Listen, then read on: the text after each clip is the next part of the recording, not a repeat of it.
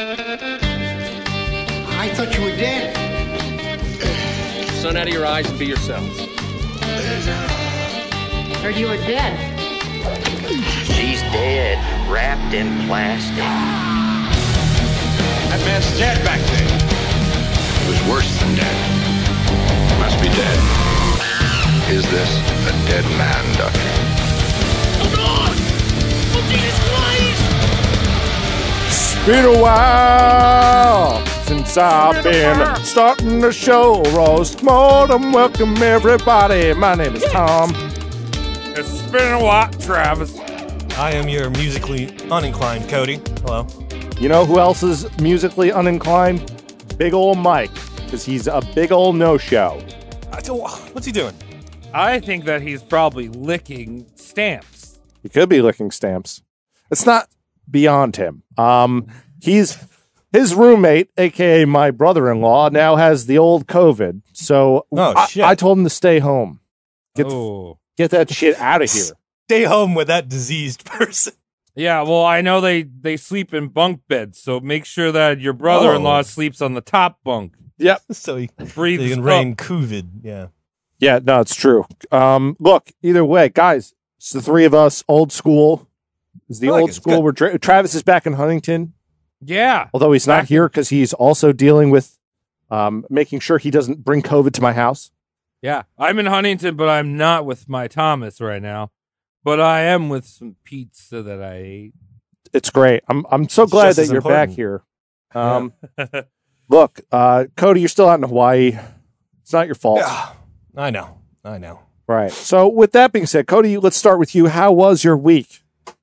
OnlyFans changed their terms of service. The actresses can't say daddy anymore. So what? Yeah, I've just been really bored. On an unrelated note, I finished this week's research early and got my taxes done ahead of time. That's a first. But yeah, just a lot of free time nowadays.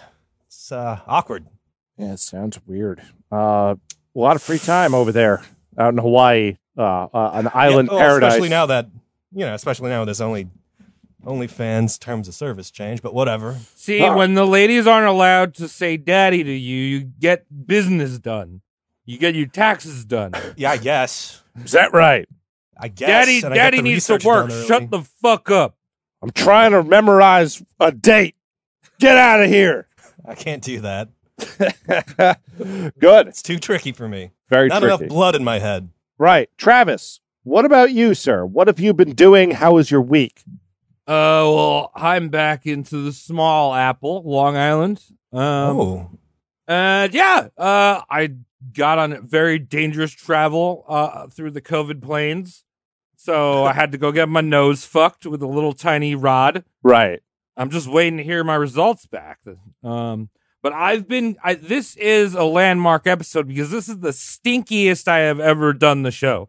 Yeah? I haven't showered in days, and I've been cleaning out a basement and a garage filled with rat droppings and mold.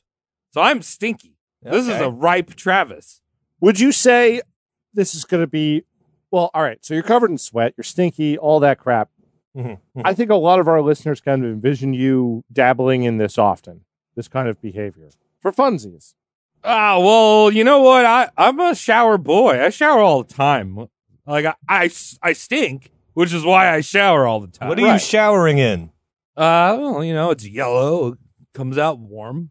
I feel like I'm going to find, your shower head hooked up to, a garlic aioli tap or something like that. Oh, hell yeah. Hell yeah. Wow. All right. Well, I'm glad to have you back here. Yeah. Well, we're going to hang out next week after after Joe Biden writes you a letter of recommendation to come over. It's important. I've sent him a wax sealed letter.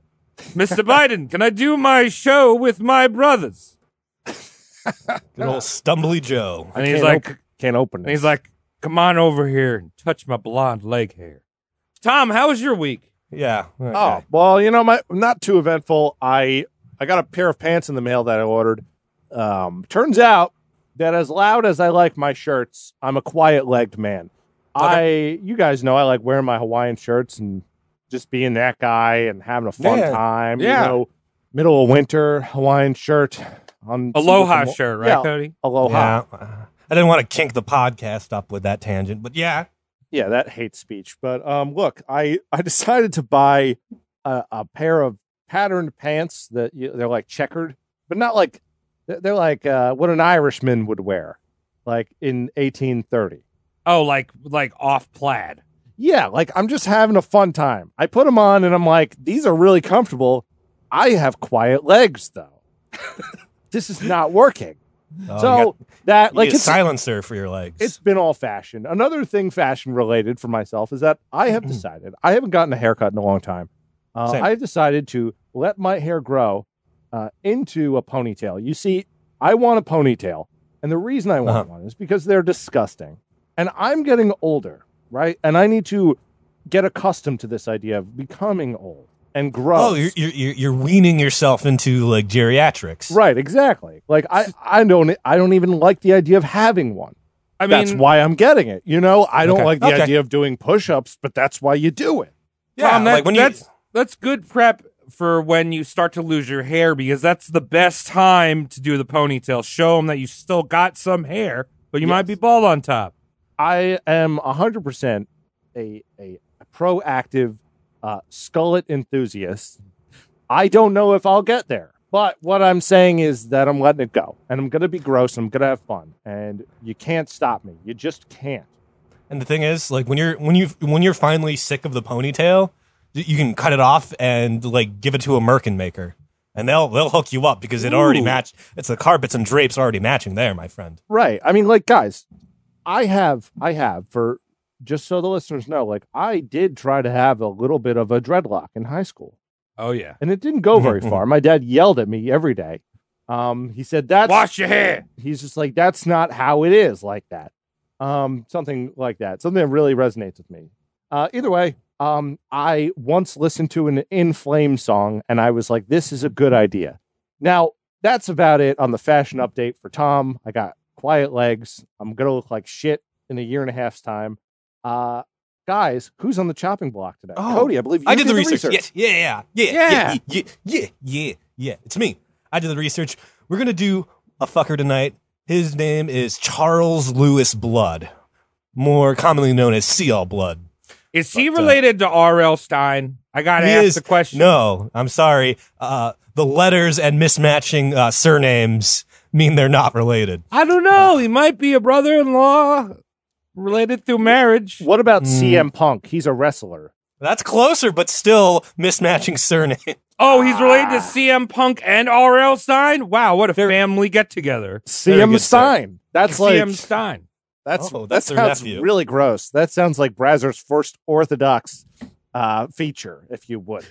All right. So, just to titillate some of you guys and the listeners, tonight's episode is banger, fucking banger. We got the illicit use of laughing gas. We got some good old dismemberment, and we got Boston accents up in this episode, boys.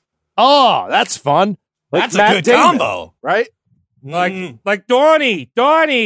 Heart-a-tar-ta-tar, Donnie. Oh, yeah, that's exactly what that is. Sounds so Boston. Wait, are we any gonna idea or no? Can we like actually just listen to like Flogging Molly or no Dropkick Murphys the entire time? Shut out of Boston. Imagine like being not the Red Hot Chili Peppers and writing about your city nonstop. Like, how sick in your head are you? I know, fucking Frank Sinatra. Shut the fuck up. Yeah, and the Dropkick Sons. Cody, tell us about Blood. We got a medical quack episode, boys. Oh boy, I want you to brace for that. What was the last one we did? Was it Brain Boy? The Brinkley? Goat testicles? Oh, really? No, we've done someone. Well, that was one of the best episodes in the history of the world. It's good, yeah, man. I don't know. I feel like we're missing someone. Cody, you always bring in people that are poking at brains and shit. Yeah, I know, but I think I haven't done it in a while, so that's why I'm excited. Right. We're doing a medical quack right now. We have momentum already. Yeah, Charles Lewis Blood was born September 8th, 1835 in Groton, Massachusetts. Chuck's father was respected farmer and timber dealer and handyman. So he's kind of like this jack of all trades. Is that where potatoes au gratin comes from? Because I love those. I don't know. I don't know. That's Spelled probably French. Groton. Yeah, well, Massachusetts is closer to France than we are right now. What? We're on Long Island. It's right underneath His it. childhood and early adulthood are sadly undocumented. The hijinks only start when this guy's in his 30s, and I see a pattern going. I'm like, why can't I find anything on, like, these medical quacks' childhoods? And the answer is they couldn't become a medical quack if they had a documented childhood. Because this guy, we don't know what he was doing in his teens and 20s. He can say, I was getting my medical degree. It's like Jesus. I was getting my license. Yeah, you drop off a grid, you can say whatever happened then, and then boom. You're, the story sticks. The profile upholds. Right. What happens in childhood stays in childhood. Yeah, I mean, you could just show up in your 30s and be like, yeah, my mom didn't fuck, but I fell out. Jesus Christ. Lots of fun. So, there you go. So, in lieu of going over his early life, we're just going to do a quick history of the drug known as nitrous oxide. Yay! Yay! Yay! And just to set the mood of what nitrous oxide is being used for in this lovely day and age, I should have... Pull up the chart. Yeah. Picture for Tom and Travis in the chat. And if you guys could paint that for the people at home of what's going on right there. Oh, see, that's how it... See, we just transitioned from the flogging Dropkick Murphys to a fish show. Yes. Oh, wow. Okay. Deep cuts, but explain those for the audience at home. So nitrous oxide, amazing gas that you can buy from a hippie at a Fish concert. That's part of a hippie mafia that controls your large tanks of laughing gas. And you buy a balloon and you put it in your mouth. You suck the laughing gas and have fun. Mm-hmm. I never thought I would hear the term hippie mafia. There is a hippie mafia. Apparently, some guy was selling nitrous at a Fish show, and he wasn't allowed to. These guys are from, like, Pittsburgh. Yeah. So they took the guy, and they hooked a nozzle up to their tank and fucking iced him with just laughing gas. Like, you want to sell this shit? They fucking plugged him in. Damn. So that's murder. Yeah. That's fine though. Peace and love. Frogs on a peace sign. And the picture I just showed is pretty much the 1800s version of what Travis was saying. Right. Yeah. Can I actually describe it though? Because Travis, as much as you painted a picture, you did no justice to this visual. Now there's 4 midgets in a room with a terrible carpet. Short. They're all very short. Look at their arms. Look, and they're each huffing what seems to be a vacuum bag of gas. Laughing gas. One of them is Beauty and the Beast, Belle. She is sucking on the bag. There's another one who is against high her as will. Shit.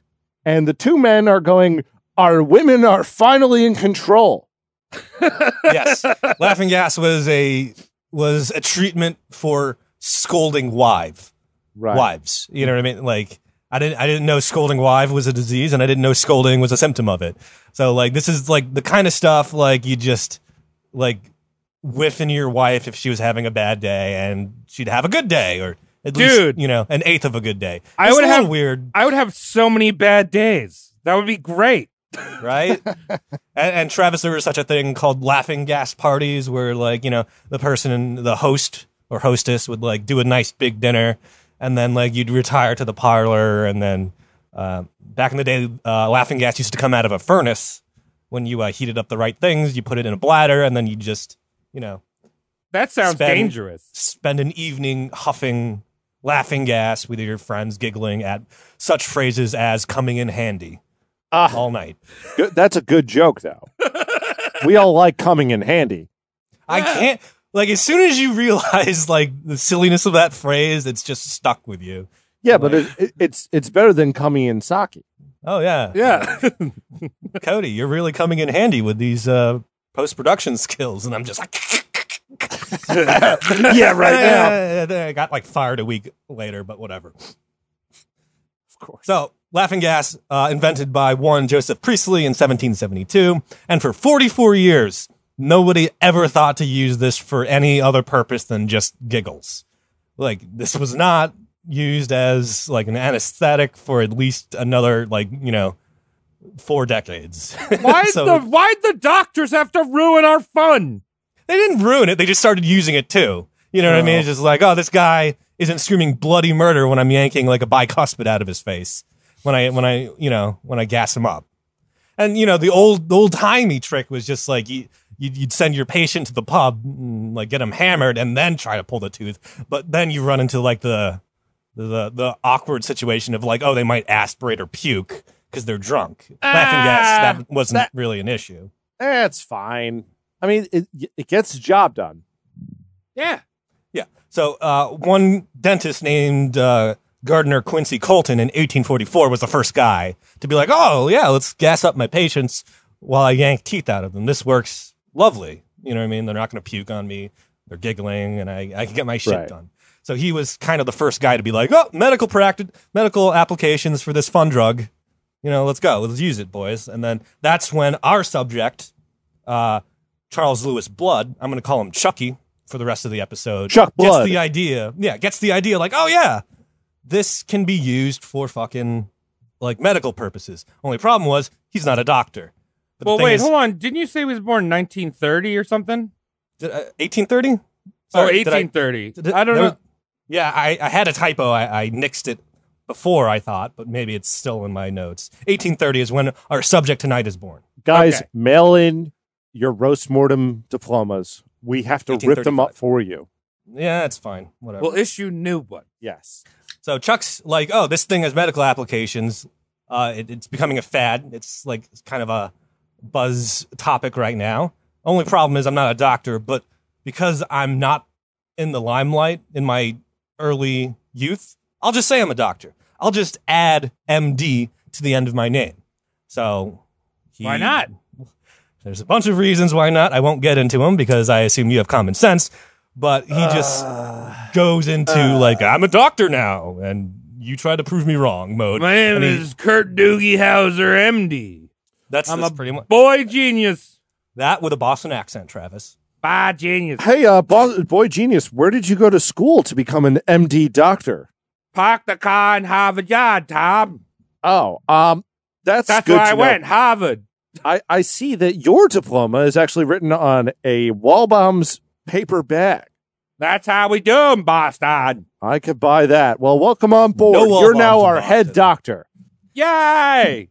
So, like I said, Chuck blips back on the radar, age 35, 1865, and he's hot on this laughing gas fad. Just so you know, Chuck is described as being 6 feet tall, well built. He's got a full head of hair, and he's described as a dandy to most people who meet him on the streets. Oh, yeah, we went on the king of dandies, who was Beau Brummel. Yeah. Good guy. That was like that dandy culture of these boys that were pretty boys. Yeah, it's one of those gays who likes women. Yeah. Very good. That is, I was about to scold you, but Tom, that's right on the head. And they no hate. Snuff. No hate. I'm just saying, if you want to simplify, if you want to use less words, that's what you say. So he blips back on the radar from a move from Philly to Boston, and he just, in the move, gains a medical license. I usually lose things when I move a state or two over. This guy finds a license. I was like, wow, good for you, man. So he sets up in Boston. He starts taking out full print ads for his quote-unquote cure-all miracle treatment. Thing is, can't call it laughing gas because, laughing gas has been around for about 100 years now, and people know what that's about. So let's change that name really quick. Let's just call it oxygenized air. That sounds good, right? Humans use oxygen. Humans use air. When you read this, did you have convulsions? A little bit. Why? I don't know. You always get crazy about word things whenever that happens. Whenever something is weird, like, an oxymoron of sorts, you're like, whoa! Yeah. Yeah. And that ruins your day. It does. Just so you know, like, the proper, if his ass, like, had brains in it, he'd be calling it oxygenated air, as Tom is trying to point out. But no, this medical quack is using, I looked it up, it's actually a word that was like used in like, you know, alchemist days, oxygenized. But oxygenated air is what he should have been calling this shit. But yes, Tom, there was a brief facial tick when I first read oxygenized air. Are you sure that it wasn't just his Boston accent? Oxygenized air. Yeah. The Boston accent is pretty much just a stroke patient. Thank you, Travis, for bringing me back down to that. It was actually a name brand. I'm sorry to piggyback off what Travis was saying. It's actually a brand. It's Oxen and Guys. You know, like, but Oxen Guys. We can cut that out because it is terrible. But also leave it in, Zwick. Show them I'm human. He's got this, like, I'm selling oxygenized air, and he's doing this, you know, through full print pages in the local newspaper, and he's marketing it as a cure for carta, scrofula, and consumption. And if you don't know what those are, that's just all TB. Oh, all TB. That's all tuberculosis. Different flavors of tuberculosis. Okay, but this is the first giggle I get doing this guy, because is it not slightly cruel to look at someone who's having difficulty breathing and being like, your medicine has to be, I made this medicine to get in your lungs. You know, like to intake this medicine, you have to breathe. The one thing you came to me having difficulty doing. Yeah, this is you could easily scold your patients. Like, do you even want to live? Come on, man, suck it up. Suck it up. This is the equivalent of like somebody finding the cure for trypanophobia, the fear of needles, and it's like a series of 12 injections. That's the cruelty this guy is playing on people right now. I see you lost both your legs in the war. You're gaining a little weight. Maybe you should start running. Yeah, walk it off. Walk it off, you asshole. Yeah. Love it. Just do it. Yeah. So business is actually good because idiots don't realize what getting high is back in the day. They just think like, oh, if the cure's working. You know what I mean? I went from dying to giggly. Of course this is a cure because I'm giggling.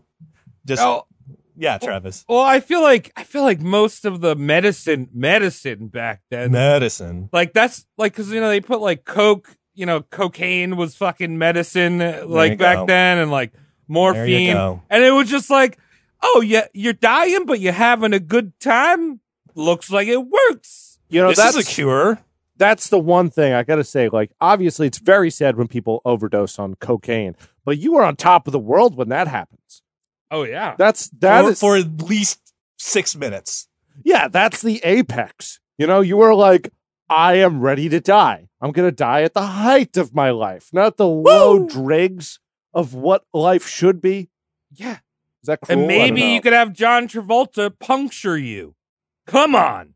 Yeah, with norepinephrine or whatever that needle was. I've been drinking, excuse me.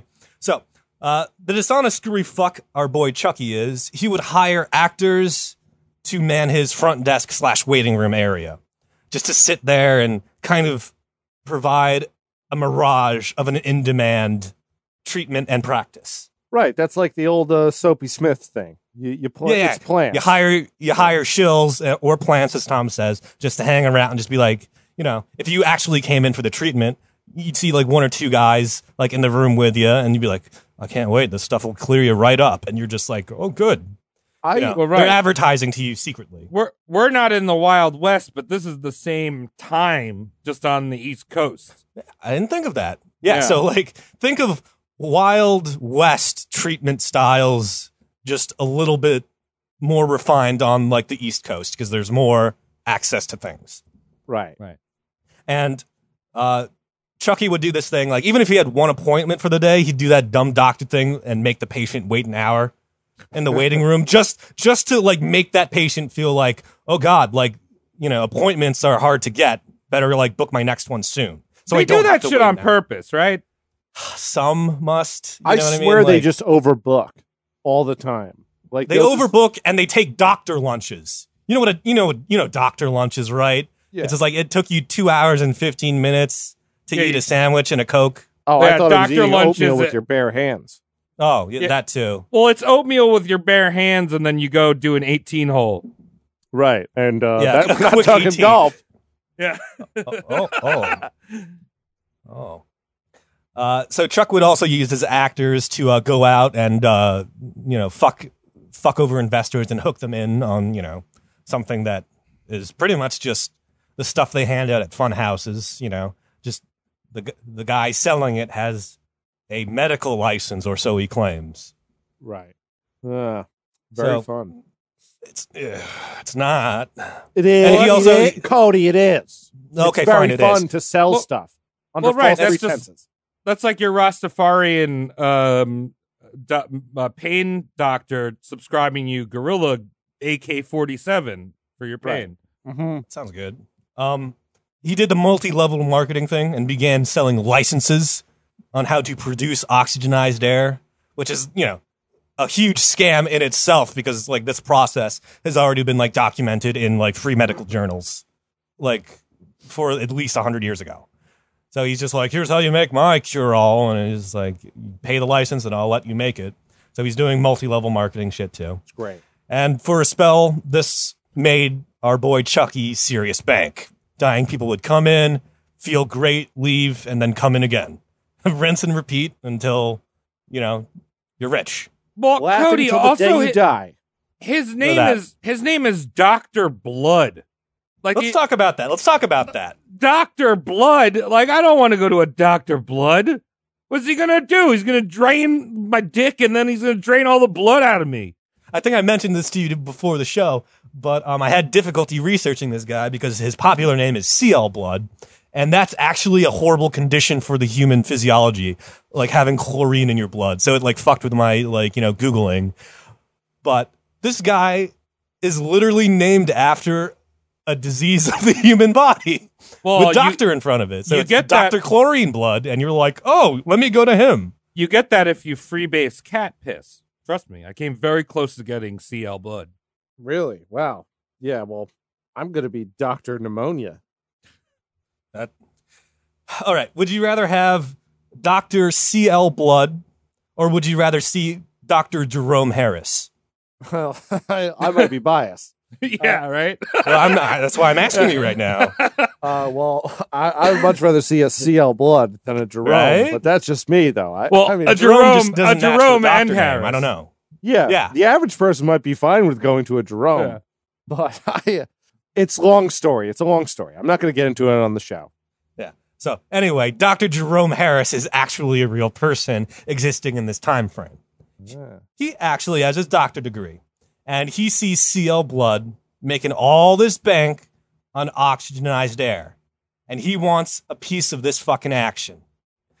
Does he do the corporate American thing and solicit Chucky for, a shakedown every so often? What does he No. do? This idiot doctor goes in direct competition and begins marketing something called super oxygenized air. Yeah. Indirect competition with someone he knows must be a medical quack. And So I'm we have a proud. real doctor stooping to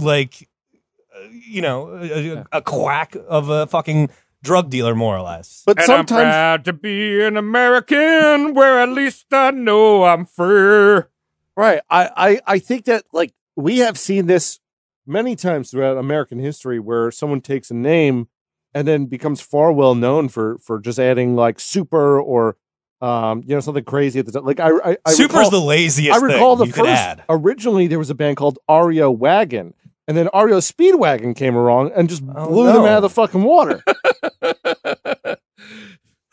Marketing. Yeah, It's there about was marketing. an Iron Zeppelin, and then they went to Led Zeppelin.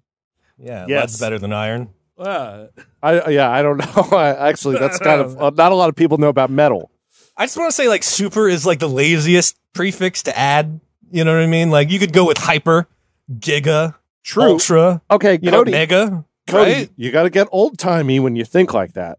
People didn't use the word super so frivolously. Super was a big word. Super. They only broke it out when they were serious. Wait, does he want to sell me super? No, sir. That's not soup. Super means that is really good.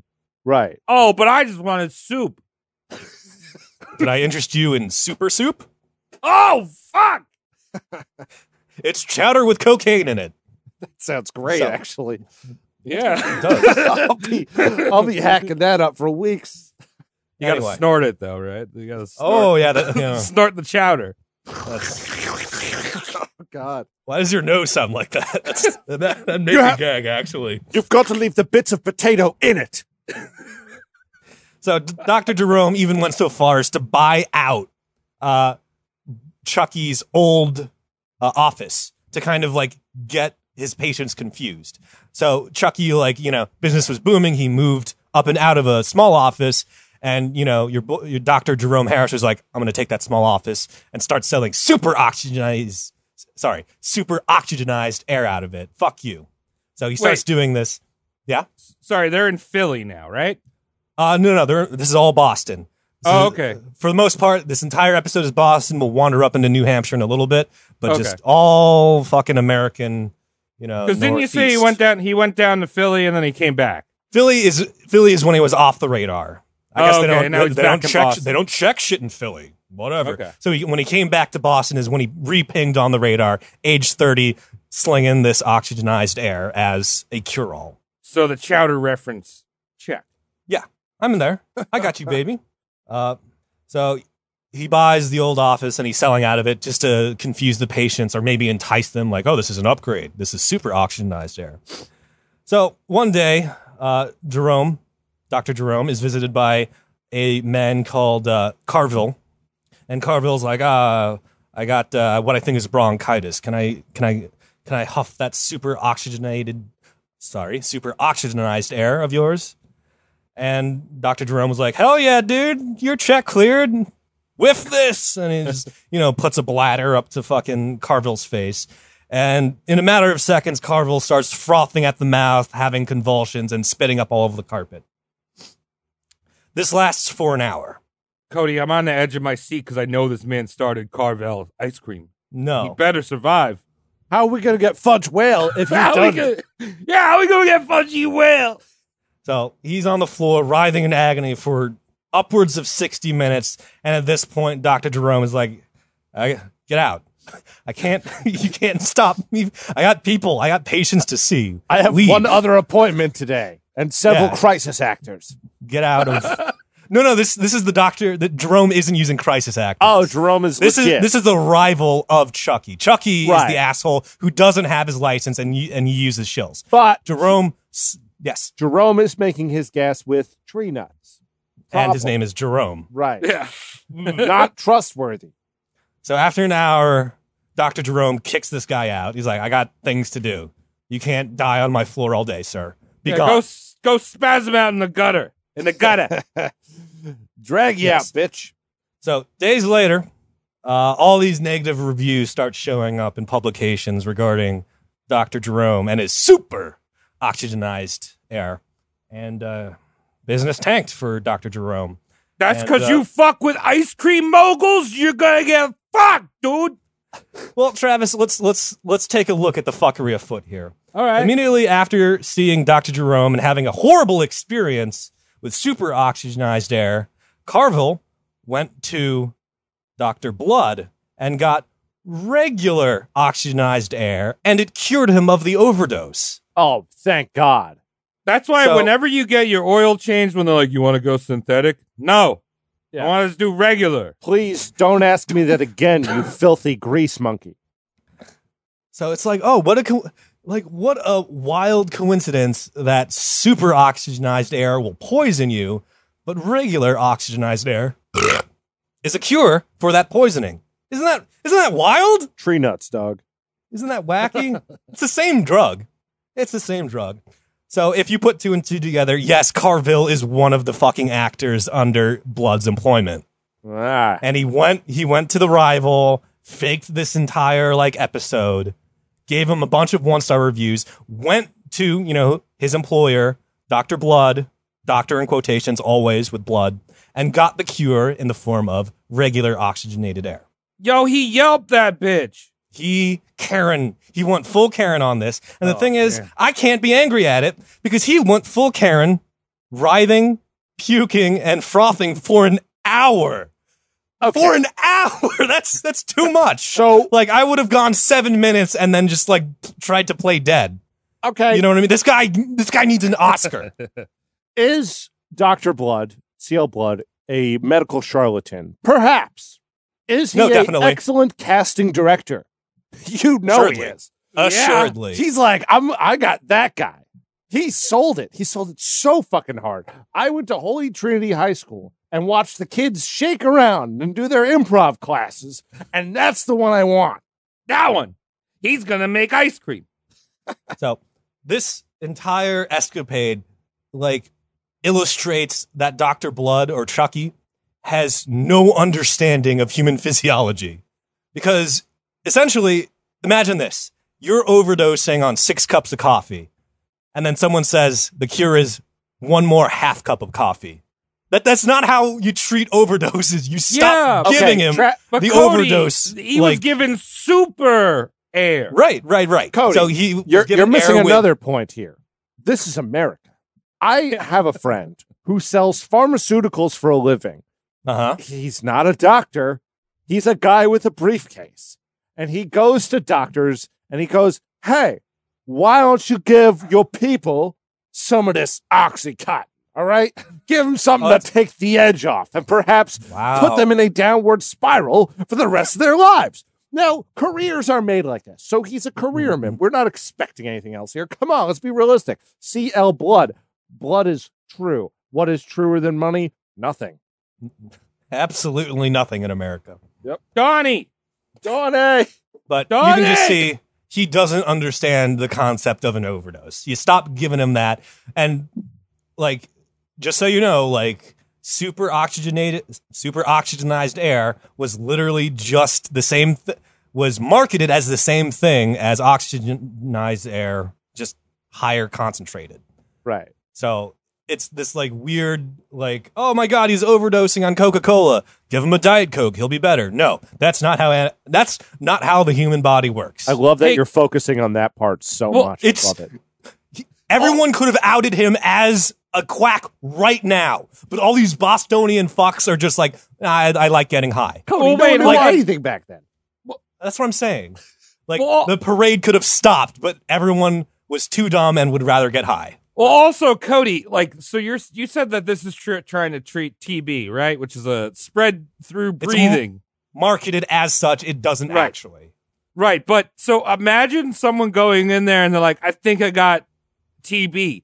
And like CL Blood or the other guy, Jerome, is like, suck on this balloon that like 80 other people have put their mouths on and I haven't washed it. You're getting TB. Yeah, they didn't antiseptic anything. It's not stopping at TB either. All these people believe in free love, and that's really, really quite something else. I even bet you, like Dr. like Jerome Harris, like to save on balloons, would like huff directly out of the furnace and like try and like kiss the patient. Yeah, right. Like I'm out of balloons. So this is an entire charade to fucking like destroy, the rival. Dr. Jerome Harris. So on top of all these negative reviews, Carville also brought up a lawsuit, like, oh, medical fuckery, you don't know how this works. And the case fell through, but Jerome Harris was so like, I can't deal with crazy. I'm not going to deal with this brand of crazies. So he up and left Boston and, CL Blood, our boy Chucky, his monopoly was restored. So he's just like, I'm the big dick in the house now. Just like the hippie gangsters. As I have said many times in my life, get out of here, Jerome. Inside joke. Can you smell the inside jokes? So shortly after this, Chucky gets into the brush with the law every so often. And I forgot to mention this, but a partial reason Chucky dons this like fake doctor guise is he's under the assumption that authorities will take the word of a doctor over that of a layman all the time. He's thinking like, if I ever get into like a legal scruffle, I just say I'm a doctor. And if the other guy's not a doctor, I win. Because as a doctor, I'm more trustworthy, even though he like got his doctorate in a fucking, box of Fruit Loops or something like that. Okay. All right. Cody, do you like- think that he had one of those, I don't even know what those are for, the little pizza cutter things that they used to wear on their heads? I was just thinking about that. You don't know what that's for? That's just a reflector to get light in their mouth. Oh, I always thought it was to cut pizza on your lunch break. When I didn't know what it was for, I thought it was just like a ceremonial doctor crown. Like, oh, you trust the guy that has the shiny on his head. How come they still don't wear that? They should. Because I we have trust them headlamps more. now. I We have trust them more. headlamps now. You notice that those went away like as soon as people started using MP3s and streaming.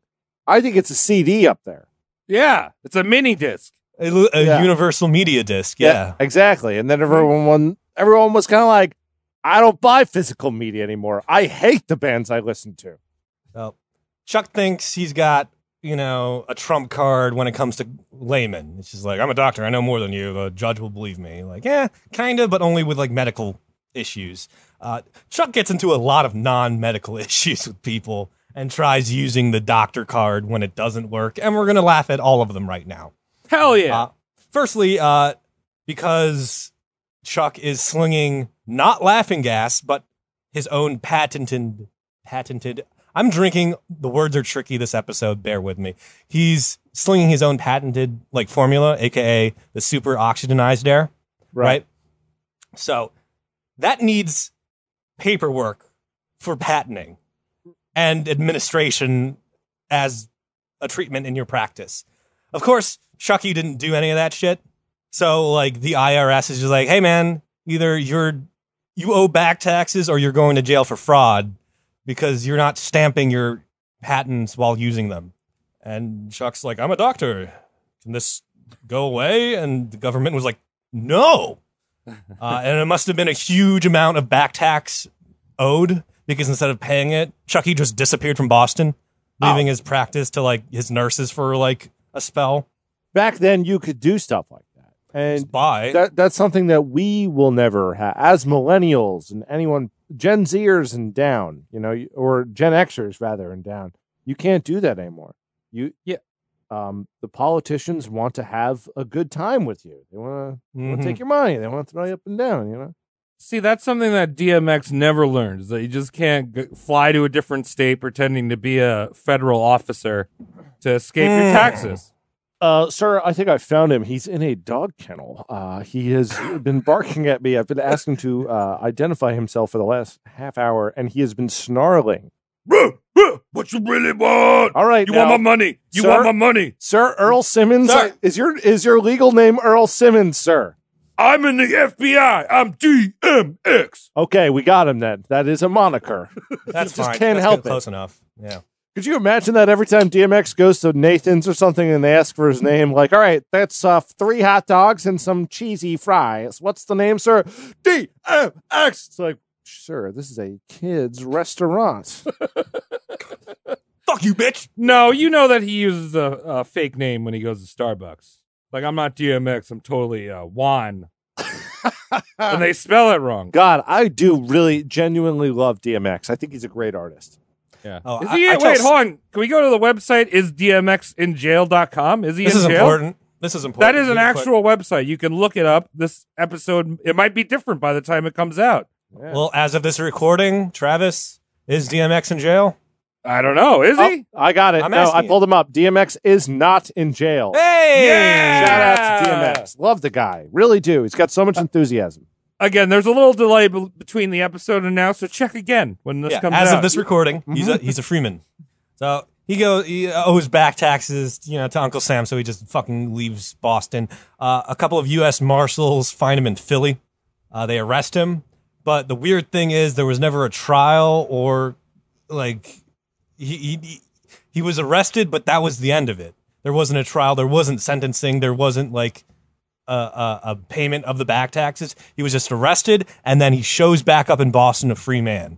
So he either, escaped or he, did the American thing and slipped these 2 U.S. Marshals something under the table. Well, they told the officers which cheesesteak place is their favorite. They arrest you in Philly and they're like, Geno's or Pat's.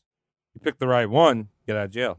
I would think you just slip him another person who has bigger tax fraud, perhaps a Jerome of sorts. Maybe you just come up with a Jerome and you go, maybe you should look into this guy. He's tax evader. He takes my shit. He might be a vampire. So just go look into this guy. And they go, oh, thanks a lot. And they let you go.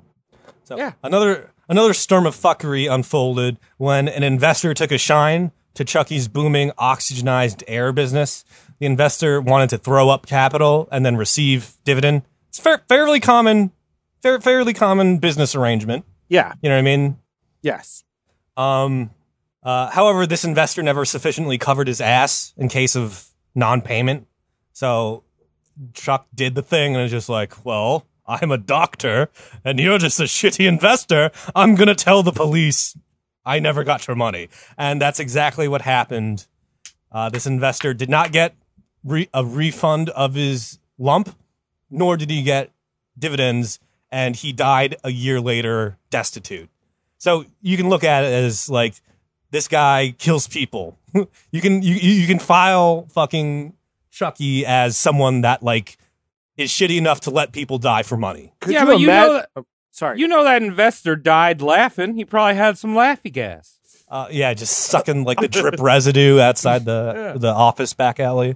You know what's funny when you have one of those moments where someone's accusing you, oh, you know, I didn't take a receipt for receiving this money, and then you brought always to court, take receipts, and you know you're the defendant, and they're going, and your defense is, where's the money?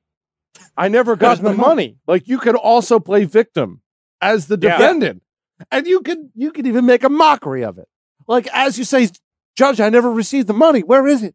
And start looking under things. Illustrating in the courtroom for hours, even be like, "Where did you leave the money, sir?" And you can cross-examine like a motherfucker. That's how you do it. That's how they won the Scopes monkey trial. They're like, "Where's the monkey?" And they started looking around the courthouse. Everyone, show me the monkey, and smear it on something. Find the monkey. If I didn't mention this lump sum of startup capital, I don't know why it's startup capital because he's already going, was $4,500. So it was a big chunk of change in exchange for like dividends. You got to cover your ass if you're like slinging $4,500. Honestly, man, that's just as much that guy's fault. So shout to Blood. He did it. Yeah. I'm more of a Crips kind of guy. You and I do differ. I was waiting for who would make that joke first. Well, Travis, you're a Huntington station man, and I am a Huntington. Yeah. I am very arrogant and blood. Shit. Or something of the nature. I don't truly understand it, but I will die for it. That explains so much. By 1883, Chuck had published a book feigning his medical know-how. It's more or less a multi-paged advertisement for his, patented cure-all. The book's title was A Century of Life, Health, and Happiness. Misleading because Chuck is 45 and I have no idea where this century horse shit comes from. It just sounds like it was a sharp word he wanted to lead the title with. Of course. Yeah. I remember getting a DVD by the band Cannibal Corpse when they turned 25, and it was called Centuries of Torment. Now, granted, they talk about slicing women in half, and there is a element of fantasy there. This is a doctor. Maybe you shouldn't take the Centuries of Torment. Doctor with air quotes. Doctor with air quotes. Cody, you know he has the pizza slice on his head. He must be doctor. Travis, he's just as much as a doctor as you are. Yeah. Point made. Dude, I know everything about biology. Yeah. Cody, you need a kidney transplant? I could do it. Just give me a kidney. Wait, why are you asking for one of my kidneys if you're offering to put one in? Well, I'll replace it with haggis.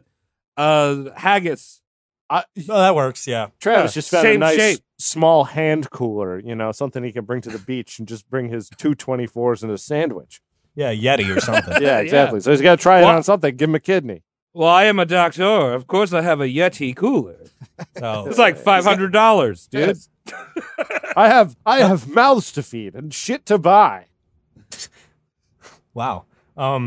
Yeah. So this book comes out, or it's about to come out. An investor gave your boy CL Blood $210 in exchange for early releases of the book. You know what I mean? He's like, hey, I like your book. I want to sell it. Here's $210. Give me 2 dozen of these early before you release them. And, yeah, that's the deal. Is this book written in phonetic Boston? I don't know. That'd be great if it was. kind of like Train Spotting with Scotland, but it's in Boston and it's about medical shit.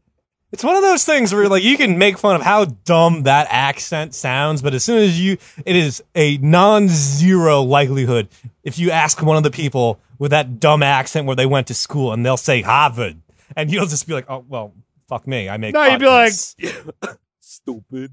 Yeah. It still trumps the medical. It trumps 12 years of additional schooling. Cody, if you're from the Boston area and you're smart enough to go to Harvard, go to MIT because no one can make fun of you. Doesn't carry in the accent. You can't MIT. do the accent. They MIT can sounds make fun of. So this guy this book investor actually covered his ass this time. And when Chuck tried to do I'm a doctor, you're a book buyer, what do you have to say to that? And this fucking book buyer was just like, how about the receipts, you asshole? And Chucky was immediately thrown in jail for, not being able to bail his way out of a fraud. Right. You know what? Go to jail. Who cares? He's going to be out in 45 days anyway. That's pretty much the case. A century's worth of days. Get out of there. My century in prison. Yeah, he's couldn't have been more than a year. 45 days. Was not more than a year. I can tell you that right now. He's gonna be laughing. He's writing the laughing gas community equivalent of Mein Kampf, which is just him talking about different bags to use to suck gas out of, and thinks he's changing the world like many hippies do. They talk about saving the earth, and then they also drive a Jeep Wrangler, shout out to them. And they go, you drive a Jeep Wrangler. Don't do it. Go save Earth and be nice to each other. Either way, that's a bit of a tangent. Please continue. Did I just off-road and run over a turtle? Oh my god. No, turtles have shells. You can't do that. Yeah. They're invincible. You can't, it's just a nature speed bomb. Oh no. The one time I decided to help a turtle cross the road, he fucking peed all over my shoes. Oh, well, you had a long dick then. We saw some turtles today. Gabby and I went to a walk in the park. Oh, shit. We went to Heckscher Park and we saw lots of turtles. That's where I rescued a turtle and he peed all over me. Oh, man. That's Huntington Piss Foundry. That's what we call it now. Tom, remember when you committed murder in Heckscher Park with my crawdad? Yeah, that was an accident. You shouldn't have left Huntington. That was what that was. Well, Cody, Tom, I'm just saying, I know you have some PTSD. I can work it through. We'll go get some lobsters. I was fine with it. So Chuck couldn't have been in jail for more than a year because in April of 1884, he went on this sneaky and manipulative fuck of a clustered fuck storm. What is this, guys? I don't know. This illegal fuckery fried my brain. If it doesn't make sense to you, stop me and ask me what's going on because this is so complicated to me. But it's a bit part, but I feel like it's important. But Chuck was dating this lady called Jeanette, and I have no idea what prompted Chuck to do this. But Chuck fabricated a story regarding Jeanette's ex-boyfriend, the guy that dated Jeanette before, our boy Dr. Chucky did. Okay. Chucky's getting sloppy seconds. Okay. Yeah, Chucky's getting sloppy seconds to this ex-boyfriend. Chucky fabricates a story that this guy proposed to Jeanette, knocked her up, forced her into a back alley abortion, and then dumped her. Well, and I'm not sure where the illegal... It's definitely scummy and vile, surreptitious. I'm not sure where the illegal thing happened yet. Well, wouldn't the abortion be illegal back in the day? For the doctor, yeah. I assume. No, it's for the lady too. It's for all parties involved. But look, that sounds like a big old he too story. Because he's making this shit up. Firstly, you don't force a back alley abortion on someone and break up with them. You do one or the other. Now, back in this time, you could easily bang a broad, not pull out, and then go move 3 blocks over, and she would never see you again. So, it doesn't make sense. Yeah. It really doesn't. And I don't know if this is him being let me exploit this doctor versus layman like trump card I have up my sleeve. Right. But Chuck made this story up, went to the ex-boyfriend, and will be like, hey, I'm going to expose you if you don't give me $4,000 right now. The ex-boyfriend should know this is an entirely fabricated story from the get-go. You know what I mean? Because he's like, I didn't do that, dude. Right. Like, I didn't knock her up at all. Like, I didn't. What a bitch. Well, no, but what a bitch, though. Because she's the one that's like, oh, yeah, we'll get $400. Yeah, she's collaborating. Yeah. Like, well, you want to get $400 from my ex-boyfriend? $4,000. Wait, does he hand it over? No. The ex-boyfriend's like, I never got her pregnant. There was no abortion. Like, he freaked out and went to the cops, and the cops are like, we got to arrest this guy. or arrest the doctor, Dr. Blood, because this is clearly cut and dry extortion. Right. Also, who has $4,000 lying around? I mean, it's like the ex-boyfriend's inflation and where we the are ex-boyfriend today. is a musician, by the way. Oh, so he plays guitar. He's got And sweaty Boston. hair. He's got bangs. He's got a vest on. I'm shipping up to Boston. What? So the cops are like, you're an idiot. We're not going to, like, you're a doctor, but this isn't a medical, this really isn't a medical affair. Your word is just as good as, you know, the musicians, but the musician actually can, like, can say and show like this never happened. Well, yeah. I mean, the musician has to show up and sing a song that is called No or something. You know, like, nah, dude. That's the song. Nah, man. Nah, man.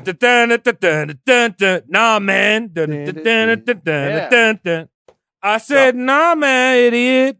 If you thought that was slightly confusing and preposterous and ass backwards and all that, we're going to talk about the Sawtell brothers right now.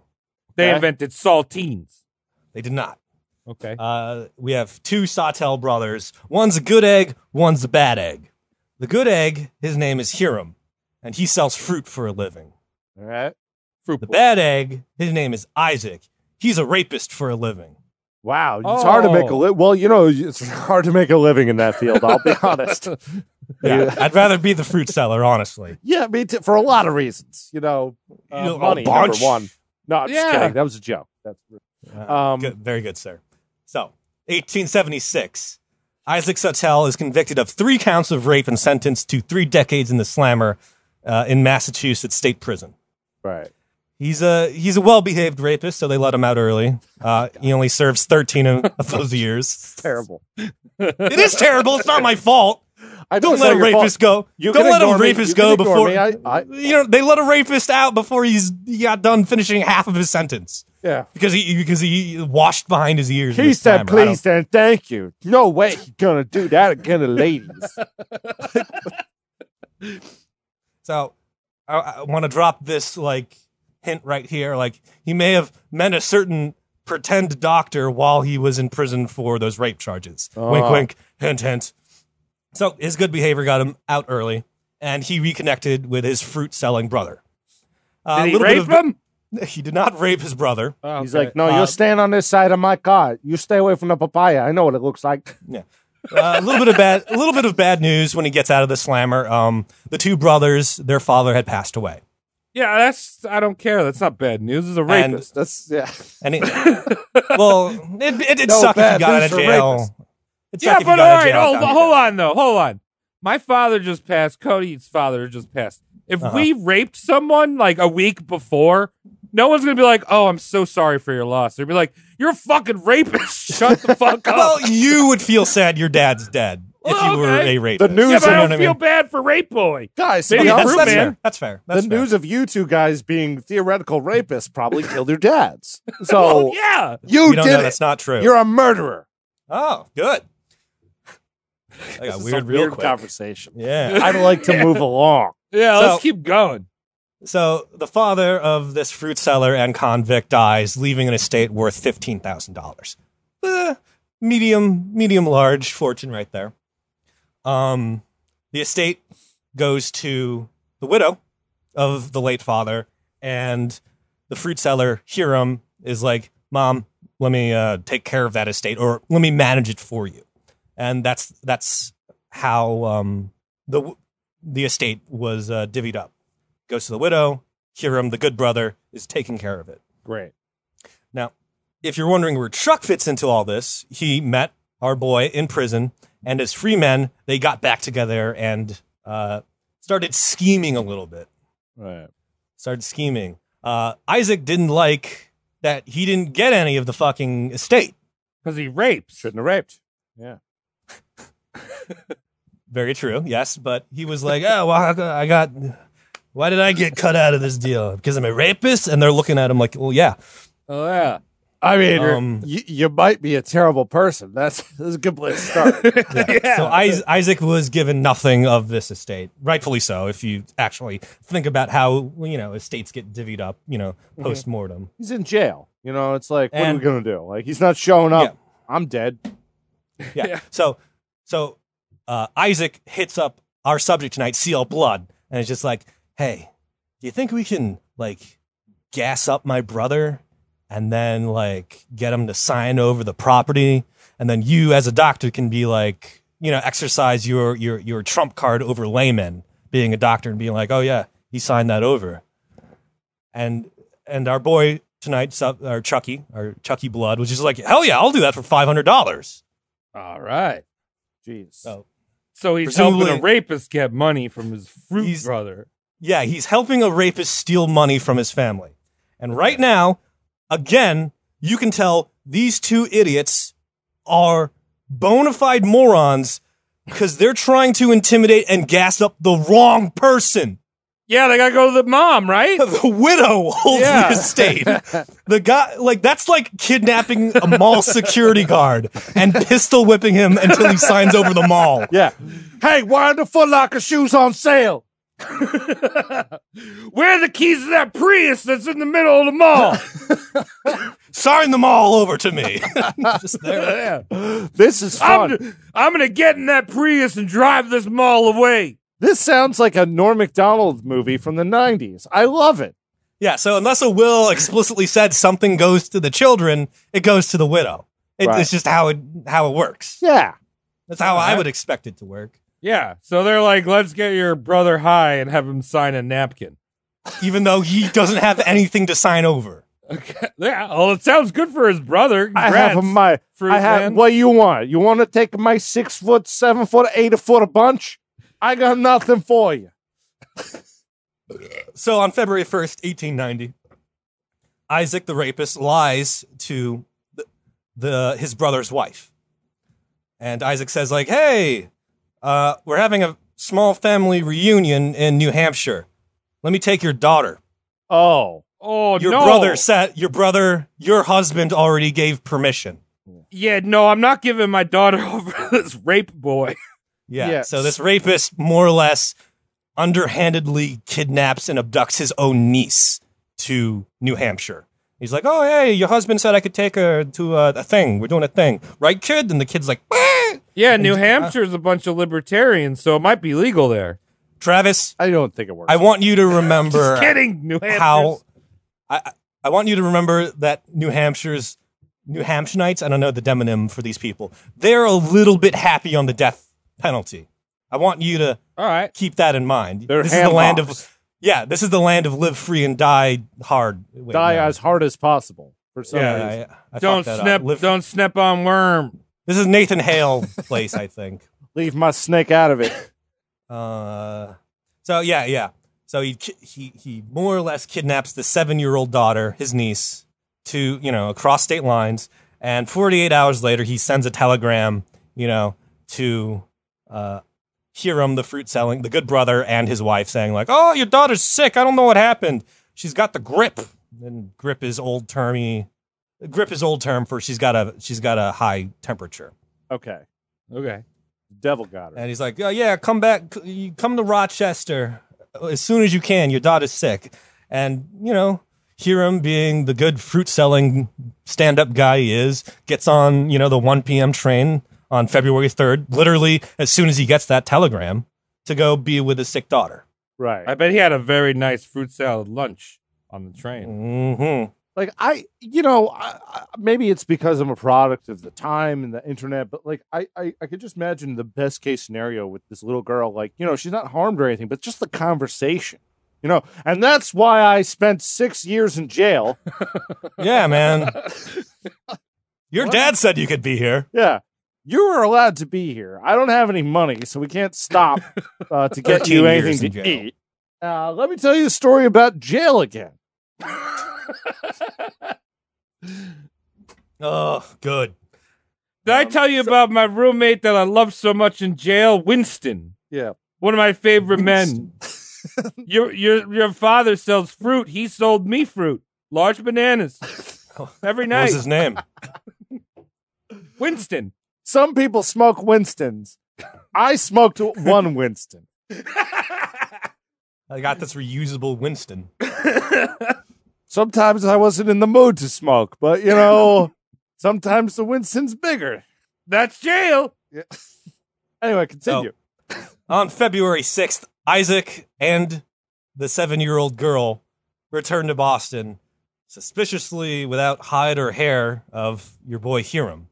It's like, oh, you're down one party member than you should be. What happened to Hiram? And after enough suspicion percolated, the Boston police approached Isaac for answers, and he just disappeared. And it's just like, uh-oh, this has a distinct odor to it. So we're talking about the woods of New England, Laughing Gas. Sounds like a Dave Matthews Band show. Yep. Might disappear. It might never come back to greater civilization. And then emerge. If it's Dave Matthews, you would emerge from the woods. You'd be 45 and have 2 children and vote conservatively. Yes, of course. I mean, there's nothing more important than having a good conservative jam session. Yes. So we don't. Isaac disappeared. Isaac disappeared, went on the lam, went back to New Hampshire for some reason, a.k.a., you know, where the investigation was already heading anyway. So he decides to hide out where he knows the cops are going to go. Right. Didn't realize Jersey existed. No. Nothing. Not Connecticut, not an option. So the police follow this, you know, rapist to New Hampshire and start asking the locals, it's Rochester area, they start asking the locals if any suspicious fuckery has gone down. And oh boy, has suspicious fuckery gone down in Rochester. Dude, so they're like in a diner and they're like, did you see this rapist coming into town? Did he do anything weird? And like, oh yeah, he did. Not the diner, but the local hotel. Okay. They went to the hotelier. The Fawlty manager. Towers. Yep. Mm-hmm. And they asked, have you seen either of these men? And, you know, they were able to provide sketches. And the hoteliers, there was 2 of them. They both confirmed, like, yeah, both of them checked in, but only the rapey one checked out. Oh, yeah. And it's Manuel Sachs with his fake Spanish accent just going like, yeah, he was here, rubbing his butt. Yeah. He had those real squinty rape eyes. He looked at me no good, like, and we went to the fridge. Walk in the fridge. And the cops keep asking around. They eventually get to a clerk at the local hardware store, and he doesn't have good news. The shopkeep says, "Oh yeah, the rapey guy purchased a pickaxe, a shovel, and a hatchet." Ooh. Spoilers: he was not playing Minecraft IRL. Oh my goodness! I love playing Minecraft. Have you guys seen me play Minecraft IRL? I go into the woods naked. And I just there's no point any characters get naked in Minecraft. I hit trees with my fist for a while, and then I dig around the dirt and look for diamonds. And diamonds are actually the white dog turds that are right off the beaten path. Wow, that's horrible. They've been there for several years. Yes. It's called Minecraft IRL. Travis, watch me on twitchstream.com. Do you smell that? Do you smell true crime metrics coming in, boys? Oh, we keep doing this. Dude, we keep boosting our numbers. It's good. We're going to be $30,000 heirs. I got to get bigger tits if we're doing true crime. Yeah. Not really. I know this is an audio show, but, you know, your metrics go up if you got bigger tits on the Instagram. And you're like, I feel like you can hear how big tits are in a voice. Yeah. You hear the heavy H's. That. Ooh. I'm just going to get a P.O. box in Brooklyn and call it a day, okay? Can we just do it? Let's do that. Let's do it. So the police searched the nearby forested, wooded area and uncovered a bloody hatchet wrapped in a newspaper, a shoe belonging to Hiram, and Hiram's monogrammed handkerchief. There's so much evidence.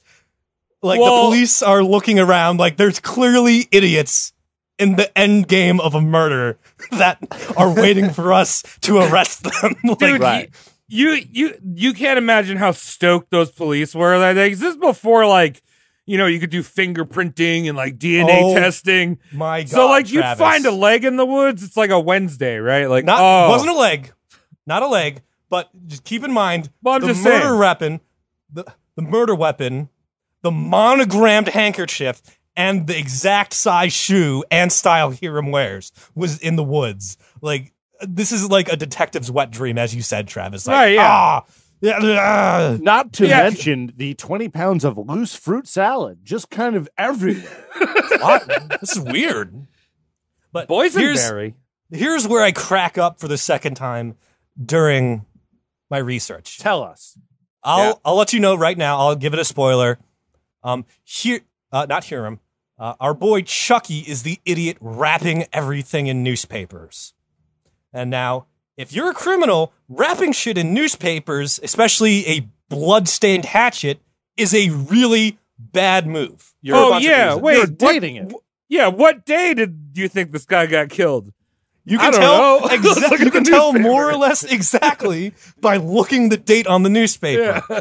And back then, newspapers hyper local. You could tell which town the newspaper came from.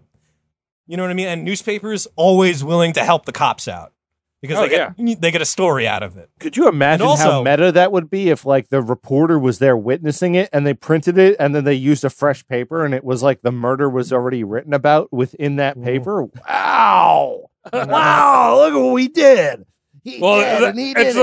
Some reporter sees these two dopes come into town, like with their all rapey eyes and fucking laughing gas faces. Like, these guys are gonna kill someone, so let's just write the story.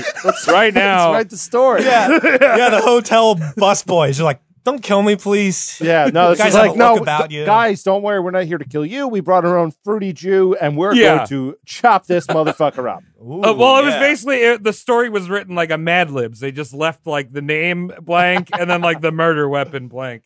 Yeah. Well, it must have happened then. And another thing about wrapping the murder evidence up, don't do that. I don't care if it was a newspaper, just don't wrap your evidence up. Why would you preserve something that's going to get you in trouble? Yeah, you want them bugs to eat that shit. Let the bugs on it, let the rain on it, let the mud splash on it, the blood will wash away. Maybe the entire fucking axe rusts and rots. Why would you put, like... Yo, Cody! I laughed my ass off when I first, read the police report. You know why? Because archaeology, dog. Yeah. You got to be archaeologists. That's what we do. Gotta be at it. What if we found that axe now in the woods? Archaeology. Mm-hmm. So, a little bit more snooping around. Near an abandoned farmhouse, authorities uncovered the mutilated body of Hiram Sawtelle. The body was decapitated with both of its arms also amputated. And perhaps the grossest fact to relay, the body was entirely naked with the exception of socks. That's gross. That's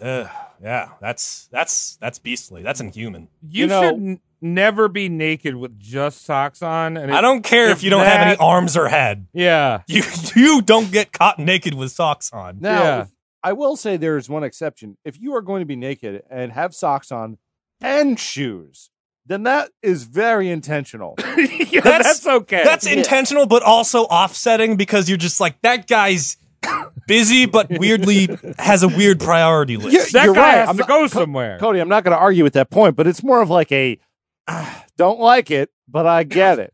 Yeah. Mm. But the socks is just like, how dare you? How dare you exist like this? Yeah. So apparently the killer, this is very common happenstance. The killer just gets too lazy digging the grave. Yeah. So he just starts chopping the body up so it fits, he's playing Tetris. I'm just saying, digging a hole body size is not easy. No, it's not. Which is why, I understand why, some people disposing bodies are like, fuck it, cut the body up. You know what I mean? He's not going to care. Oh yeah, no, it's definitely a practical move. It's a very IKEA thing to cut a body up. Here's the trick, though. It was buried in different holes. That's fun. So that's dumb. You got the torso and legs in one. You got the arms somewhere else, and you got the head somewhere else. But doesn't that just make it easier to find? Because you've got like 3 holes with, you could tell when someone dug a hole, right? Yeah. So you're walking around like, oh, there's one dug hole, and then you walk 3 steps here. There's another one. Guys, it's an Easter egg hunt, okay? Oh! See what I did there? No true crime podcast has made that bad joke.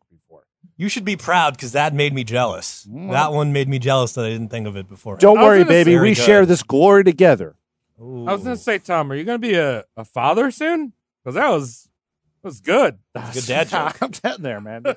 It is called becoming one disappointing guy with yourself. Embrace. Yeah, let's make a self-help book. This Roast Mortem presents Embrace the Disappointment. Yes. That's a lot of fun. Kind of rolls off the tongue, too. Anyway, continue, Cody. Yeah, I don't know exactly what the methodology behind this was. We know both of these guys are idiots, just given their track records. But one can say there might be an element of cleverness in it because the teeth and fingerprints weren't with the torso. Because that's how you usually start to identify a fucker. But they didn't do that shit back then, did they? They did not have a database. But they could tell if fingerprints still matched if you had a preloaded sample. They can't go to a computer. This is the 1890s, right? Now, right? So they can't go to a computer and be like, "Oh, this is Hiram Sawtell." They can go and find something Hiram Sawtell handled and then match it to that. Okay, but they don't have that. So there's like Sherlock Holmes, like. Little bit. Watson, get me the cocaine. We must find the fingers. Yeah, it's elementary. Yeah, and Watson's just out there going, I can't believe I work with this guy. He's out of his mind. He's actually he's also a rapist. It's weird. Anyway, continue. We should roast Sherlock Holmes, bro. Could you imagine out there? Okay, there has got to be a population that when I say a bad joke like that, I'm not standing up for the quality of the joke, but if I said something like that, like Sherlock Holmes was a rapist, someone would go, "Don't talk shit about Sherlock Holmes. He was a good dude." Oh, I smell an April Fool's episode coming up. Yeah, we should do a Sherlock. Oh, wait, Zwick, edit that out. Edit that little zing boy out. But let's Sherlock do Holmes. Yeah, let's do Sherlock Holmes. tuck that into like or Mavis Beacon. Yeah, tuck that into like a don't delete that. Tuck it into like a fucking montage that will come out after the jokes. Yeah. Yeah, so the trunk here, so bunch of holes, body parts all around. But more or less, the police are just looking at Isaac like, you did it. You did it. You may have had help, but you definitely did it. So they go find him. They track him down. He's at a train station in New Hampshire with 2 tickets on him, which is like, you got an accomplice if you have 2 of these tickets trying to escape the scene of the crime. Right. So they're kind of smelling there's an accomplice in the wind, but they don't want to bite down on that idea too hard just yet, because that just means there's another fucker they got to wrangle. Right. So they're just like, maybe he's got an accomplice. I'm like, of course he has. He's got 2 goddamn train tickets. He's not gonna tip the fucking railroad company. Who do you think dug the other 2 holes? Oh, I don't know.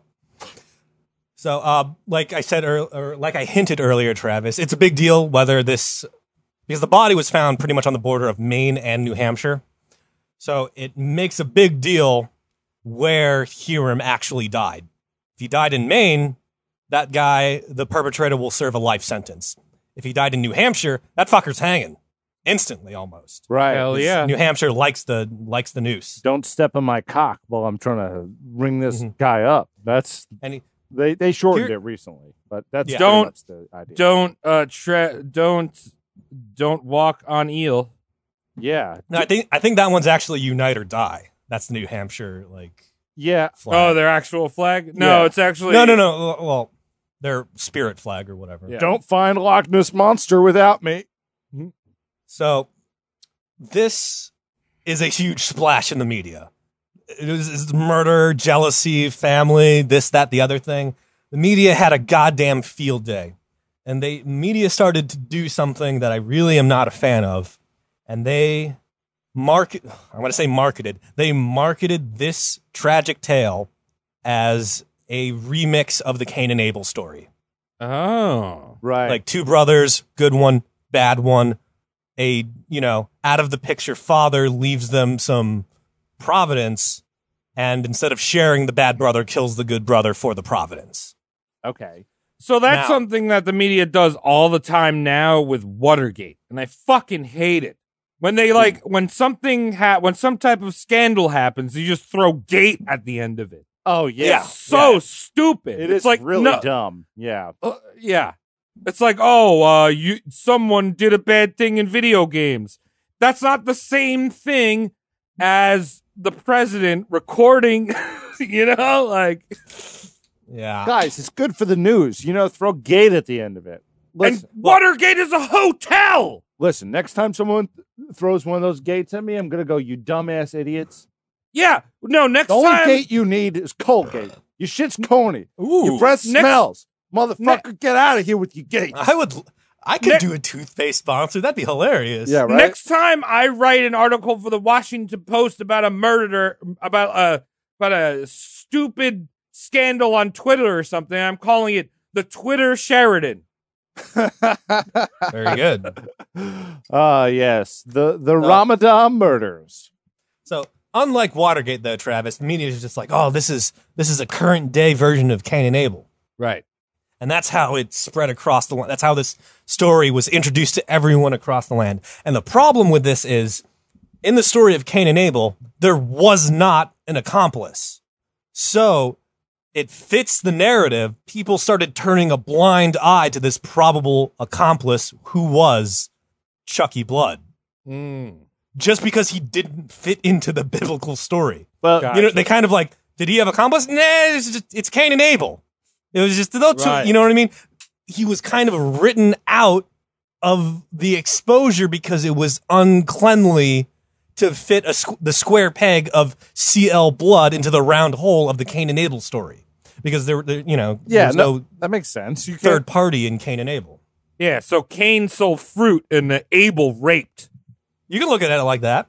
And then Abel did not have a best friend named Lloyd CL Blood. That's different. Chucky Lewis Blood. I'm just having fun here. I mean, Well, I'm going to say Jerome again for no reason. Jerome Harris. Anyway, a coroner was called into Rochester, New Hampshire. 2,000 people tried to jam themselves in the courthouse for the hearing. It was a huge fucking thing. Sawtell was eventually, Isaac was indicted for the murder of his brother. During the investigation, one of the hoteliers recognizes a sketch of our boy CL Blood and literally says, oh yeah, I remember that guy.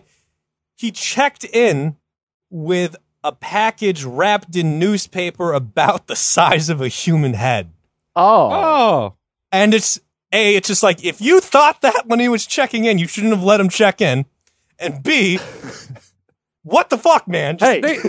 They could have been like, oh, this guy is obviously going to a local bowling tournament. Tournament. Well, Travis, you could really confuse it up. You could turn into a real Faulty Tower situation. Well, oh, no, this is just half of a watermelon I bought from definitely not the fruit vendor in question that will be brought up later in the story that I don't know why I just mentioned because now I'm in the pickle. And Sybil Faulty's like, would you put up the fucking moose heads, asshole? It just never makes sense. Yeah. This is how we kind of know Chucky's the idiot that wrapped the axe in newspaper, because it seems like that's his wrap things in newspaper. It's his modus operandi, excuse me. So we've kind of got the wet bandits here, right? So the rapist is obviously Joe Pesci, and Marv is fucking CL Ugly, CL Blood. CL Blood, who's just oh yeah, we need a mark. We need to wrap our shit up in newspaper. Right. We need to preserve the self-incrimination. Yeah. And Joe Pesci's like, nah, let's just have sex with your brother's body. I I don't know. Let's continue here. Let's see where this twisted tale takes us. On April 13th, Isaac released a confession admitting he plotted to bully his brother into signing over property that he didn't own. It's kind of like, keep in mind. So the dumbest total crime idiot ever. move. So even if he got away with the murder, he would have gotten nothing of what he said. after. He said murder was never a part of the original plan. All I'm saying is that, is if he did succeed with that and get away with it, he wouldn't have gotten what he was after because it belonged to his stepmother, Clarice. Exactly. His mother. Oh, his own mother. Okay. Yeah, his actual mother, the widow of the late father. There you go. Cain and Abel. Maybe that story is different. Yeah. Yeah. So, like I said, murder. He confessed to attempting to bully his brother into signing over a $15,000 property. Murder was never a part of it, but Isaac said he left the deed to our subject tonight, Chucky, and the next day, Isaac received a letter from Chucky, a very spooky, grim letter that just all it read was, "Your brother had to be put out of the way. Let each look out for himself." End letter. So just a 2-sentence letter. After you imagine getting that letter after you hire some guy to schmooze your brother into signing over property, and you're just like, wait, what happened? Yeah, the letter also ended with LOL because he was on his laughing gas. Lol, sealed with a kiss. Oh, so this probable story comes up the laughing gas guy was maybe tried to drug the brother and then convince him to sign something over, and then he would use his clout as a doctor to cement that story even when, Hiram denied it. He's like, I don't remember signing that. It's like, I was there, you did it, asshole. It's like, never mind me pumping you full of nitrous oxide and lying to you. So, at the trial, the story changed. Isaac jumped on the grenade of the murder. He said, I actually shot him a bunch of times, and there wasn't a third party involved. But sir, your brother was stabbed to death. No, he was shot. He was shot multiple times. I kept those bullets coming. I just kept shooting. And just so you know, the proper number on it is everyone, locals in the area heard 3 gunshots on the night in question. Right. Well, yeah, there you go. And the torso did, in fact, have 3 bullet holes in it, so it lines up. But, this wild, soap opera thing, Isaac redoes his story saying, oh, I killed him. There's no other third party. And you can smell this is our boy Chucky doing his convincing magic on Isaac himself. This is more or less Chucky, I'm presumably saying, hey, take the heat for this. That'll free me up to be to be and support your legal defense. Right. Well, I'm a doctor. You obviously should take the fall because I'm a doctor. Right. Remember, you met me in prison?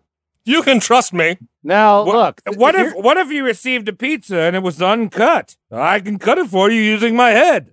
Yeah, Dude, so look, if you jump off this cliff, I just bought some new running shoes. I might be able to run down there and catch you before you fall. And really splat, make a mess, okay? I'll let you jump and I'll run. Tom, perfect metaphor. It's that's a perfect metaphor. If you need any more elucidation, just replay the last 20 seconds. Yeah, exactly. Give me a call if you're hungry on the way. I'll stop and order a pizza. Call me. I'll get the pizza. You just worry about falling. So Isaac was sentenced and convicted to death. And, after this sentencing, he publishes another confession that goes back on it because he's like, oh, he didn't help me. Now I'm going to fucking let me try and drag him down with me. Right. Dude, you always gotta milk the memoir. You know what I'm saying? Oh, yeah, for sure. Yeah. Anytime you do anything, you should just milk them. I went to fucking Taco Bell last night. I should milk a memoir. So his third version of the story goes as such. Dr. Blood is the man responsible. Sometime it will be known, a deathbed repentance perhaps, and all is known, it will be found I am innocent of anything to do with murder. I've accused him. I accuse him now. If he had come forward, I would have accused him to his face. But why didn't he appear? Long story short, like people didn't want him in. People didn't want a loose end in the Cain and Abel story. Right. So like he wasn't solicited. Right. Back to the quote. He didn't dare to. He didn't dare to face me. Now that I am practically dead, he can do what he pleases. He has had a chance to establish and prove an alibi. While I have been in jail, tied hand and foot, Blood was responsible in every way.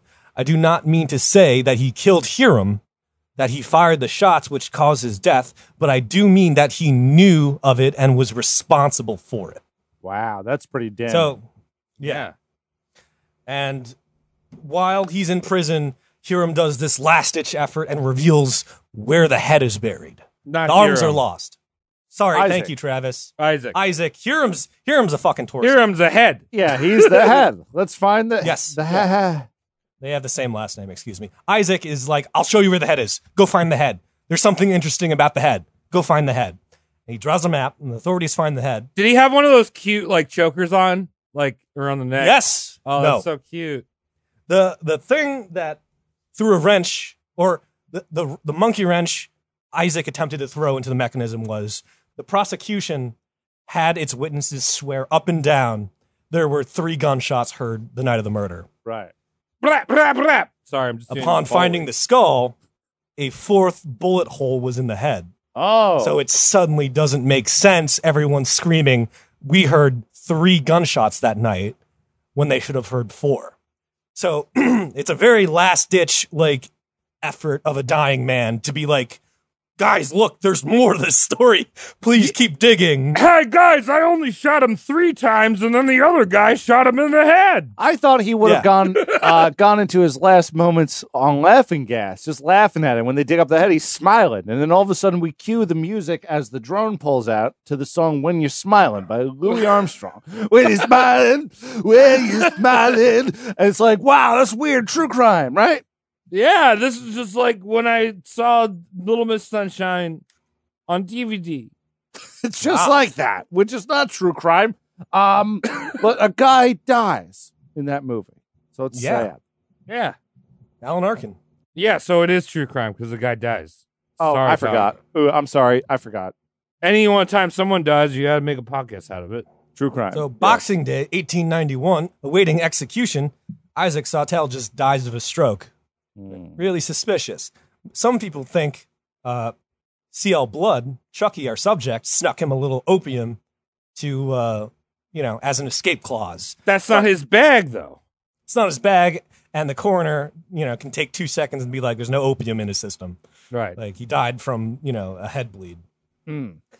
So, with Isaac Sawtelle's untimely death, literally like 10 days before he was sent to hang, has a nice little stroke in his jail cell. That was it. Nobody wanted to talk to C.L. Blood. Everyone was so happy with this being a remix of the Cain and Abel story that no police officer ever questioned C.L. Blood, even though he was hoteliers, said like, yeah, he was holding a fucking head in newspaper, I think. And the cops are just like, well, that doesn't make sense. Cain and Abel didn't have a third party. Fuck you. Could you imagine that, being the prosecuting lawyer and be like, well, now the Bible, it didn't say nothing about no head newspaper inside of Fawlty Towers. They probably didn't invoke the Bible, but that was probably fueling the mentality to close this bitch up in a clean and relatable manner. So 2 brothers don't like each other. They're going to kill it. Yes. This one's meaner than the other one. And when it was all said and done, it had a pretty bow on it because the fucking poets began to chime in. Oh, I love when poets have real world advice. Yeah, right? 2 brothers in our town did dwell. Hiram sought heaven, but Isaac Sawtelle. Sawtelle's his last name. Someone's dead and the poet's cracking a joke. Good!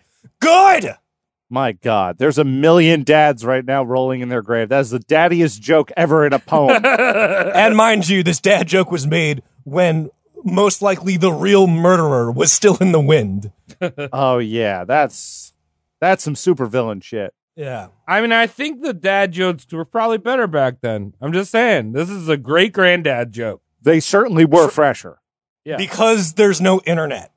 So you couldn't burn out dad jokes No, on Reddit. no. Even if You had to burn out dad jokes from your dad. Cody, even if there was internet, they were way more spicy back then. Those were the good old days of dad jokes. Yep, that does make sense.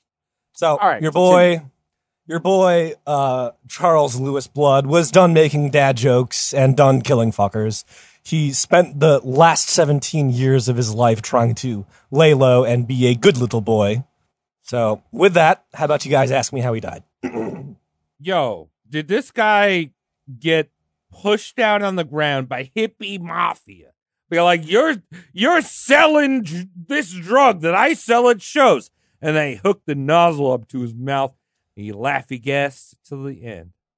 No, Travis, the musical group Fish did not exist back then, so no.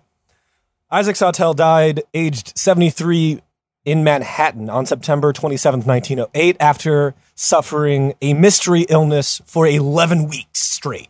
Wow. There is something hilarious about a cure-all peddler dying from a disease that lasted 11 weeks. Couldn't figure it out, man. That's more poetic than that one poet that dropped that little like dad joke. That's poetry, my friend. The guy that sold a cure-all died of disease for 11 weeks. You know what? What's 11 weeks? That's almost 3 months, right? This is why you stay away from the dirty water dogs. You know, I know they're really good. They taste great, but you never know what you're going to get when you're in Manhattan and you're chomping down in the middle of Times Square and there's all the show ladies, going, hoo-ha, let's have a great time. Look, Manhattan's a sick place. You want to get sick somewhere, you go to Manhattan. All right, so Tom, I'm going to say if you ever visit Manhattan, anyone that doesn't live in New York, get the dirty water dogs. No. Go to Times Square. Buy the guy who's like, you want to hear my mixtape? Buy his CD. Don't do it. And then shake hands. Shake hands without a mask with Mario or any other licensed franchised character dressed up in Times Square. Oh, God, I miss Times Square so much. What a shit show. Mm-hmm. So this guy, I mean, he could have solved his mystery disease with maybe a little bit of laughy gas. A little bit, maybe. Or, what he marketed as oxygenized air. He could have tried. So, all right, perhaps, Cody, I don't know, maybe you're going to get to this with postmortem. So, so he was marketing this as a legit drug to for, maybe not tuberculosis the same patients. It wasn't, they don't use it as a cure now. They use it as they used it as an anesthetic or like a way to knock you out. To this day, they still use it. Yeah. Right. I feel like it's a little bit more rare nowadays when you get your shit done. But so where did this post-mortem, did it become an actual legitimate drug to use? It was always legitimate. It was just never marketed as a cure. Well, you said in the beginning it was just like a party drug. It was a party drug, and then we had the dentist, Quincy Gardner, use it for medicinal purposes. Oh, okay. That's when our boy Chucky latches on and be like, hey, maybe I could sell this for tuberculosis instead of dentistry. It was used at the same time throughout his life. But he's like, just take this funny stuff and you'll be good. His dishonesty was he was selling an anesthetic as a cure. Right. Okay. Right. Which worked in his favor because people felt great leaving his office. Okay. But then understandably. Real people that were putting slaves' teeth in other people's mouths were using it legitimately. As an anesthetic, I guess. Yeah. I don't know. So, post-mortem, our boy Chucky had brought so much shame to his family that his widow and 4 surviving sisters chose not to add his name to the family memorial. They buried him there, but they're just like, don't put his name where our family's buried. So big disgrace. Right. Not so much to a future video game developer, because there's actually a video game revolving around this guy. Really? Tony Hawk? Yes. Pro skater? I think it's called Ultima Martian Dream. Oh, I thought you were going to say Jet Grind Radio. It's kind of a point and click. He's a party member. Believe it or not, he's the healer party member. Oh, okay. It's nice and silly, I thought. Yeah, and his pixel art is ripped from his portrait. Yeah, I want to see it. That's cool. CL Blood. Yeah, you're gonna see chlorine blood if you just Google that straight. So Tom. this is like a I'm gonna show my age here, but like Seventh Guest style video game. I think so. Okay. He's in the video game as Dr. Blood. Yeah, this is an Oregon Trail looking fucking thing. So this is what that boy looked like. He had that fucking that mustachio handlebar going on. Okay. Yeah, remember he's supposed to be a little bit of a dandy, little unkempt hair. But I'll also throw in the photo that must have been pretty much traced to yield that pixel art that I just dropped. Let's see. Okay. Yeah, so here's his actual portrait, and you can see the artist just traced. So yeah. So he's 6 foot tall, dandy, full head of hair his entire life. He kind of looks like it's kind of how I do my hair. Not. So I kind of I related to him. That's how I let my hair go. Right. That's what I meant to say. Thank you, Tom, for keeping me on. Well, he's styled. One of the things my dad always loved was those people that had wacky hair. The people that they style their hair to look wacky. Yeah, I don't style my Cody, you just got wacky hair. There you have him. Charlatan, conman, criminal, and just a huge fucking idiot in general.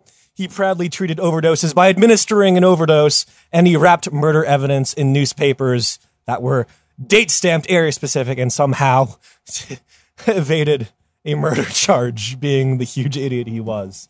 Rest in Greece, Mr. Reed, not Dr. Charles Lewis Blood. Hell yeah, dog. That's a fun one. Cody, this is good. We dabble in true crime, which probably bumps our listenership about. I didn't want to make it the entire episode. Yeah. Just a little hit of it. Well, a little bit, and you bump the listenership up like 200,000 listeners. You're welcome. Episode. 200,000. I've been back in New York eating a lot of pizza, so my tits are getting bigger. So our viewership should be bigger. That's good. That's with great. The true crime. It's like a multiplier. Right. It's a multiplier. You have bigger tits. We have crime now. How do I contribute? Oh, I have a dog. Oh, so you have a dog. Yeah, I have a dog. There we go. Okay. So I owned a Siamese once. Wow, dude. Okay, basically Roast Mortem is the best podcast. We all know that. Slavery. And you know what? You're the best listener. Anyone who listens to the show, you're the best. Number one. If you don't, you're not obliged to, but check out the old patreon.com/roastmortemcast. We're officially moving our entire treasury to Dogecoin. Yeah, why not? Why not? Yeah, we're trusting Tom with some things in the future. So if you see a YouTube video of me naked screaming on like a municipal block for food stamps, blame Tom. Yeah, Cody 2012 rather. Dude, we're going to turn our platform into an Andrew Yang. We're just going to give each other blowjobs. Right. So join the party. RoastMortemCast.com. Patreon.com/RoastMortemCast. Guys, rate and review us. Go on the old iTunes. Yeah. Talk shit. Yeah, also, because if you listen on Spotify, you get ads all the time for their shitty shows. Share this around. You got friends? Be your own Spotify. Be like, hey, guess what? I am important more than this corporation. So show your friends this shit if you like it. That's right. Word of mouth is number one. Get your friends to listen to the show. If they don't like you afterwards, they weren't a good friend. Yeah. That's true. If you get canceled, it's not our fault. Yeah. So with that, I will say this. Cody, thanks for your research. Travis, welcome back to Long Island. Listener, thank you, Shane. Danky. Donald! What? Bye. Donald Shane. Oh, okay, yeah. Bye, everyone. Thanks for listening. Bye. Okay, we did it. Hell yeah.